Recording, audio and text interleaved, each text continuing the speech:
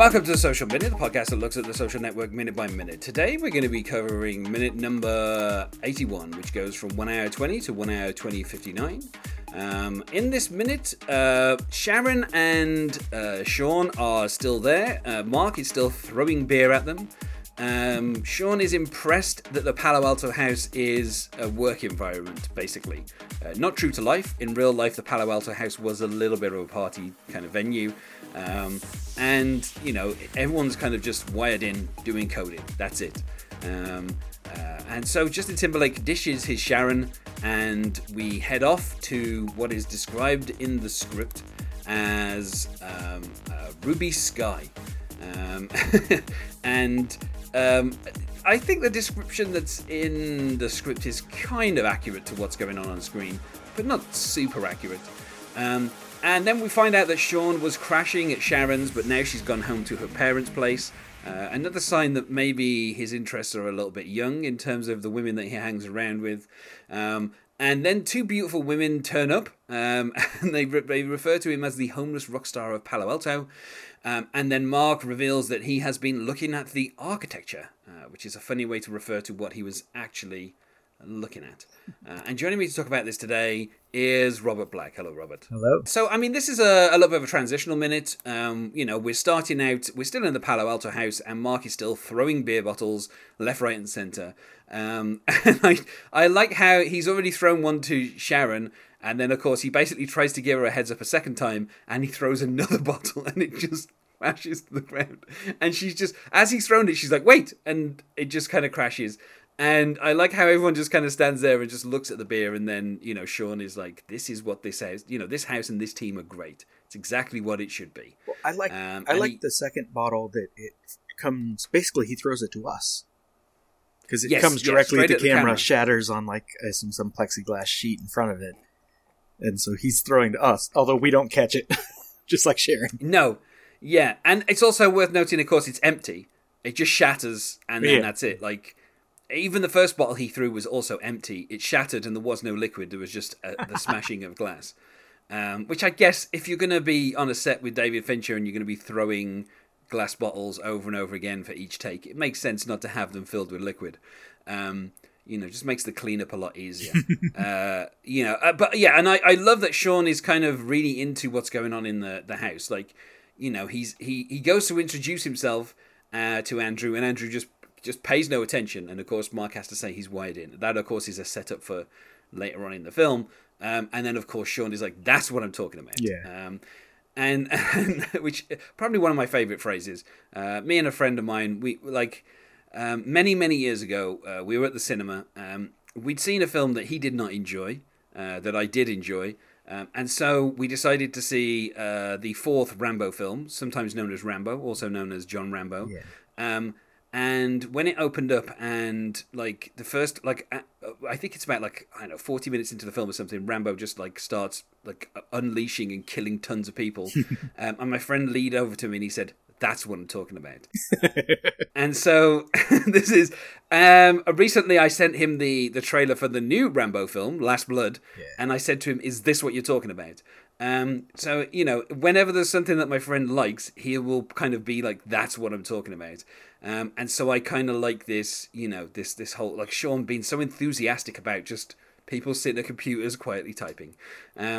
Which, I don't know, it's kind of weird because he makes it seem like it's more exciting. Like a bunch of people sitting there coding, and it's like, that's what he's talking about. And it's like, yeah, but it's just a bunch of people with like headphones on, just like ignoring the outside world and just coding away. Like I don't know. It's kind of funny because it makes it seem like just the way that Justin Timberlake plays this, it makes it seem like it's a cooler environment than it actually is. Yeah. When effectively it's just a rented property in Palo Alto full of a bunch of like teenagers coding. Yeah, it's a messy, horrible place. Probably smells. But also that phrase is great. Like that's what I'm talking about, because obviously, literally, it's not anything anyone's talking about. It never is. That's not how you use the phrase. But it also makes it seem like it's like, this is the thing he conceived of, and Mark just happens to be doing it. Which sets up the whole next exchange at the nightclub. It's like, Sean is kind of winning him over by getting so excited about everything. Like, he's wired in. Oh, that's what I'm talking about. It's so much. And of course, this is where we get the question, where's Eduardo? The first. Mark says he's got an internship in New York. And then, of course, this is where, after a beat, Sean is like, Eduardo didn't come out. Which, it's funny because it's like, it seems like he's just confirming that with Mark, but also it's the setup for like the smash cut to let's go to the club. Yeah. Because it's almost like, it's almost in his internal monologue of like, Eduardo didn't come out. Well, this means I can take Mark to a club and impress him. Well, see, and it's like he's I got the plotting straight impression away. that Sean knows that. Like, when he says, "Where's Eduardo?" he just looks around the kitchen. Like, he knows Eduardo isn't there. He looked this stuff up ahead of time. He hooked up with Sharon because she lives across the street. You know, he's very good at this. Apparently, in real life, this was a complete coincidence. They rented a house, and Sean Parker happened to know somebody who lived directly opposite. And in real life, he did turn up one day, knocking on the door because something had happened to the chimney. Not quite as seen in the film, but something kind of, a noise basically. And he knocked on the door, and Mark answered the door, and he was just as surprised as anyone would be that Mark was in this property directly opposite the one that his friend was in. See, but now I imagine Sean Parker just sitting at his friend's house, waiting for some excuse to go over there. He's like, something's going to happen. Something's going to break. There's going to be a noise. Yeah, and then I can go and investigate. Pretend and it's say, a coincidence. I'm going to call the cops. So apparently that happened in real life, and like obviously they put it into the film, and some people were like, yeah, of course he was living opposite. It's a coincidence. It's like, yeah, it was. It's one of those things where it just happened that in real life this coincidence happens, and they put it in the film, and you kind of have to go with it. You have to be like, okay, I guess, Palo Alto at this time I don't think was that kind of heavily populated with coders and everything, because obviously the .com bubble had been a few years before, so there was a lot of empty properties in Palo Alto of former Pets.com employees who thought they were going to get $1 million a year or whatever. It's kind of, it probably rings true that they rented somewhere that was fairly nice looking, but also fairly kind of cheap. But this is just the setup for the smash cut. To the, these days I think it would be a drone shot, but I think this is a day for night that has been CGI enhanced. Something that... The skyline? Something that was done in Zodiac as well, when they had like the same building, I think, being built in Zodiac as like a passage of time during the 70s. And I think the same thing has kind of been done to this shot here, where they've kind of made it look slightly more exciting than it would do. Like they've put some color in there, and kind of made it kind of seem like it's the exciting place to be. And I mean I'm gonna have to kind of. You might be right. I think the sunset is too far north for the angle, so it might be fake. Yeah. Having seen, like in Zodiac, there's that scene where I can't even remember the name of the building, but it gradually gets built over the course of like a decade throughout the 70s to kind of show the passage of time. The pointy one, or the one that they're filming from? The pointy one, the Transamerica building. Yeah, the Transamerica building, and that gets built in the 70s, and they show lots of like cranes and all kinds of stuff, and that was all CGI. So I think they've kind of used a similar thing here to kind of do a little bit of CGI effects on the sunset. And just make it look nice, and then of course, as described by Stefan, we are in Ruby Sky, which is San Francisco's hippest nightclub. It is a place to seduce young .com entrepreneurs by telling them stories of people throwing themselves off the Golden Gate Bridge, and it has a VIP area that is manned by Victoria's Secret models. I think it's funny because obviously. There's a lower level, like it's such a nice shot. I mean, I just love the way we kind of get into the club, because we start over the DJ booth and then we kind of go down, and there's some women who are basically, I don't know where they think they are, but they seem to be dressed like just in their underwear, and it's and they have those platforms. Yeah, so it's like it feels like they're meant to be at a strip club, but they're not. But I don't know. When was the last time I ever went to a ultra hip San Francisco nightclub? The answer is never. Well, and filmed in an ultra hip LA film nightclub. Yeah, yeah. So they kind of they sweep over and they kind of go down onto the dance floor at the lower level, and then they kind of come back up In the description in the script, it says a staircase leads up to the second floor, which is all VIP tables that look out over the dance floor. And there is a staircase at the far end, but I don't think the camera doesn't quite get that far. It kind of you can see it, but it kind of comes up to Mark and Sean before we kind of get to that staircase. And then we can see that, it says each VIP area has a couple of couches, a table covered in bottles of vodka, tequila, rum mixers, ice glasses, and a private waitress who's happy to bend over and pour a drink for you. I think Aaron Sorkin's getting a little suggestive in the script here. And that's where we catch up with Mark and Sean. Sitting next to Sean is a beautiful woman. There's actually nobody, I think, sitting next to Sean once we get up there, but she does approach him a couple of seconds into this speech. He starts talking and then she turns up. And, they have to speak above the music, of course. I'm sure, as everyone is aware, when it comes to music in film, you shoot the scene with no music. And in a scene like this, where you're at a club, you yell at the top of your lungs as though there is music there. And then later on, they put the music in afterwards. And, that is obviously true here as well. There's some behind-the-scenes stuff where we see them shooting the scene, and it's really funny to watch Justin Timberlake and Jesse Eisenberg screaming at the top of their lungs their lines over no music. And you could just kind of hear the silent shuffle of people pretending to dance in the background, which is just one of the things that kind of amuses me. The track that is playing here is by Dennis de Laat, which is, I'm going to guess, a Dutch name with two A's like that. And it is called Sound of Violence. I don't think it sounds particularly violent myself. It was put onto YouTube, let's put it like that, on the 11th of August 2009. I think it was officially released in the Netherlands in 2010 with the kind of version we're hearing here, but there was an earlier version that was released in 2009. So obviously it would not have been playing while they were in the club. So I mean, I'm willing to forgive them because, who can tell the difference between 2004 dance music and 2009 dance music? To me, it all sounds like dance music. So I'm willing to just let them kind of get away with just playing some dance music. It doesn't matter if it was a 2009 track or a 2004 track. I'm sure there's some people out there who would be bothered by this particular thing.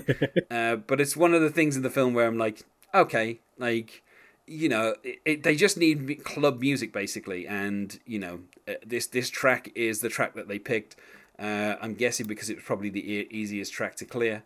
It's 7 minutes 45 in the remix version that's being heard in the film, which is the main mix.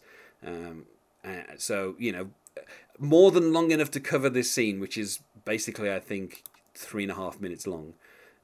So we're hearing roughly half of the song, and I'm gonna guess that we're probably hearing the song slightly edited. So some of the things in it are probably not where they should be, and I'm sure there's something wrong with this track. Other than the fact that it's been played here 5 years too early. But I'm kind of willing to forgive it because obviously the point of this scene is not the music that's being played in the background that they're yelling over the top of. In this particular part of the minute, it's actually Mark's weird deflection when he stares at beautiful woman number one, who is labeled as Brianna. Who approaches Sean and says, calls him the homeless rock star of Palo Alto. And Sean says, what's your plan for the summer? And then he has to get Mark's attention. and he's like, I'm sorry, I was looking at the architecture. Which, I don't know, I guess, I don't know, this feels maybe like this is the first time that Mark Zuckerberg has been in a club. And maybe that's what's distracting him, or maybe it's the beautiful women, or I don't know. But I just like this weird kind of moment of distraction from Jesse Eisenberg where he's not paying attention to Sean, and he's kind of a little overwhelmed by the environment, which I think is the point. That's why Sean's taken him there. Sean probably comes here 4 nights a week. It makes no odds to him who's standing next to him or how beautiful the clientele are. He's probably used to this, but it's obviously there to kind of dazzle Mark Zuckerberg. Well, he's the one who put it in his head, the suggestion he had to come to California. Now that he's here, immediately takes him to a club where he'll be out of his element, and he can just tell him whatever stories he wants to tell him. Yeah. And also, I like that we, I said this in the first scene that we had Justin Timberlake in with Dakota Johnson, where obviously he was at a college party, and that's how he meets Amelia Ritter. So, you have to say to yourself, what's going on with a 24, 5-year-old being at college parties? And then now, we have Sean has turned up with his Sharon, and now he's obviously left her behind. Yeah. And he says, he was crashing there for a little bit while he was taking care of some things, which is a wonderfully vague statement. But she's done for the summer, so she's back at her parents' place. So, again, that doesn't speak to someone who is, that old if they're having to go back to their parents' place after the summer. So again, there's just these little hints that maybe Sean Parker is spending his time hanging around with, college students when he shouldn't be. Well, and he also seems to maybe actually be homeless. Like he slept at Amy's place. They didn't have sex, and then he was crashing with Sharon, and now he's going to crash with Mark. It's just like he jumps from wherever he can to wherever he can. He's too cool to have his own place. He did say to Amy he was broke. Yeah. So, and he admitted that when he went to the lunch, that they basically declared bankruptcy to get out of being sued by all the record companies. So he's said twice now that he has no money, and this seems to be the third time where he's basically saying, I've got nowhere to live and no money. Obviously, we'll see how that kind of gets resolved, in the next, minute or so. But I just kind of like how Sean knows that he basically, if he wants to get on Mark's good side, he has to kind of take him to places that Mark wouldn't normally go, and also use that to kind of overwhelm him just a little bit. And that's what he does here at this club, and I think as well, not that I've really kind of ever paid that much attention to Dennis Dillard's Sound of Violence, but I think it fits with the scene. Like, there are little points where the music kind of, I don't know, there's kind of like vague lyrics that kind of build and then stop, and they kind of seem to punctuate. Like, it doesn't seem like David Fincher has picked this music randomly. No. Like, there's certain kind of ebbs and flow to the music that fit with the stories that are being told, so that there's certain gaps where either Sean or Mark will take a breath and kind of, say something different or change the subject. And I think the music is kind of, it's one of those things where when you watch the scene again, you're like, oh, it's not like it's loud, but it's not overwhelming them because there's nothing going on that will take away from what they're saying to each other. Each time the music kind of builds and then kind of stops, it's to allow the characters to kind of speak. So whatever the reason for the choice, I think it really fits with the scene. There's a good one of those this minute because Sean says, "What's your plan for the summer?" and the lyrics come in and say, "When the sun goes down," and that's when Mark is distracted. And he's like, I'm sorry, I was looking at the architecture. And so it suggests, like, literally we just saw the sun going down, but also it's like a completely new era for Facebook in this moment that it could fail, maybe, he's thinking, if he doesn't get Sean involved or do something new. So, it fits. It's appropriate. Yeah. And I think that's one of the things that, like, you can have any kind of, like, club music playing that you want. But they have kind of tailored it so that there are little tiny pieces of this that kind of counterpoint with what's going on in the scene. Again, it's not like David Fincher does things by accident. He's very picky. And so this song kind of really works within this scene.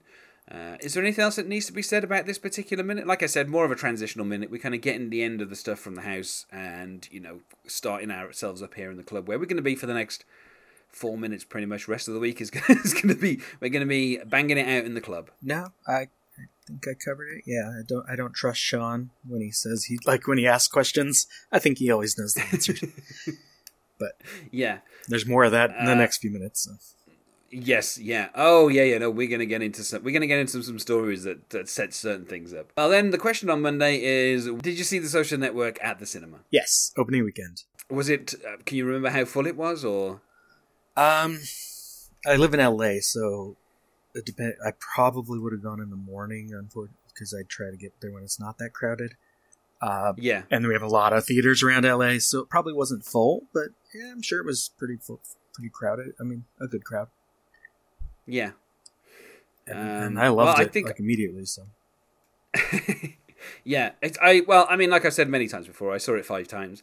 I saw it twice in the first 2 days it was out. Yes. So I was very enthusiastic. I'd been a fan of kind of David Fincher since seen Seven at the cinema. So when I heard news of this and I saw the trailers and everything, I was eagerly waiting for it to come out.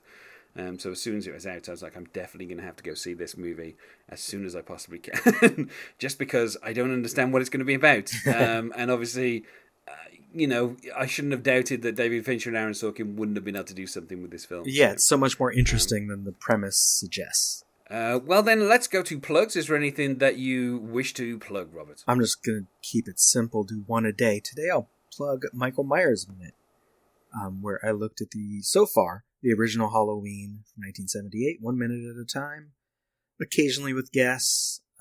Did a good chunk of it by myself, especially once Laurie gets left by herself at the end of the film.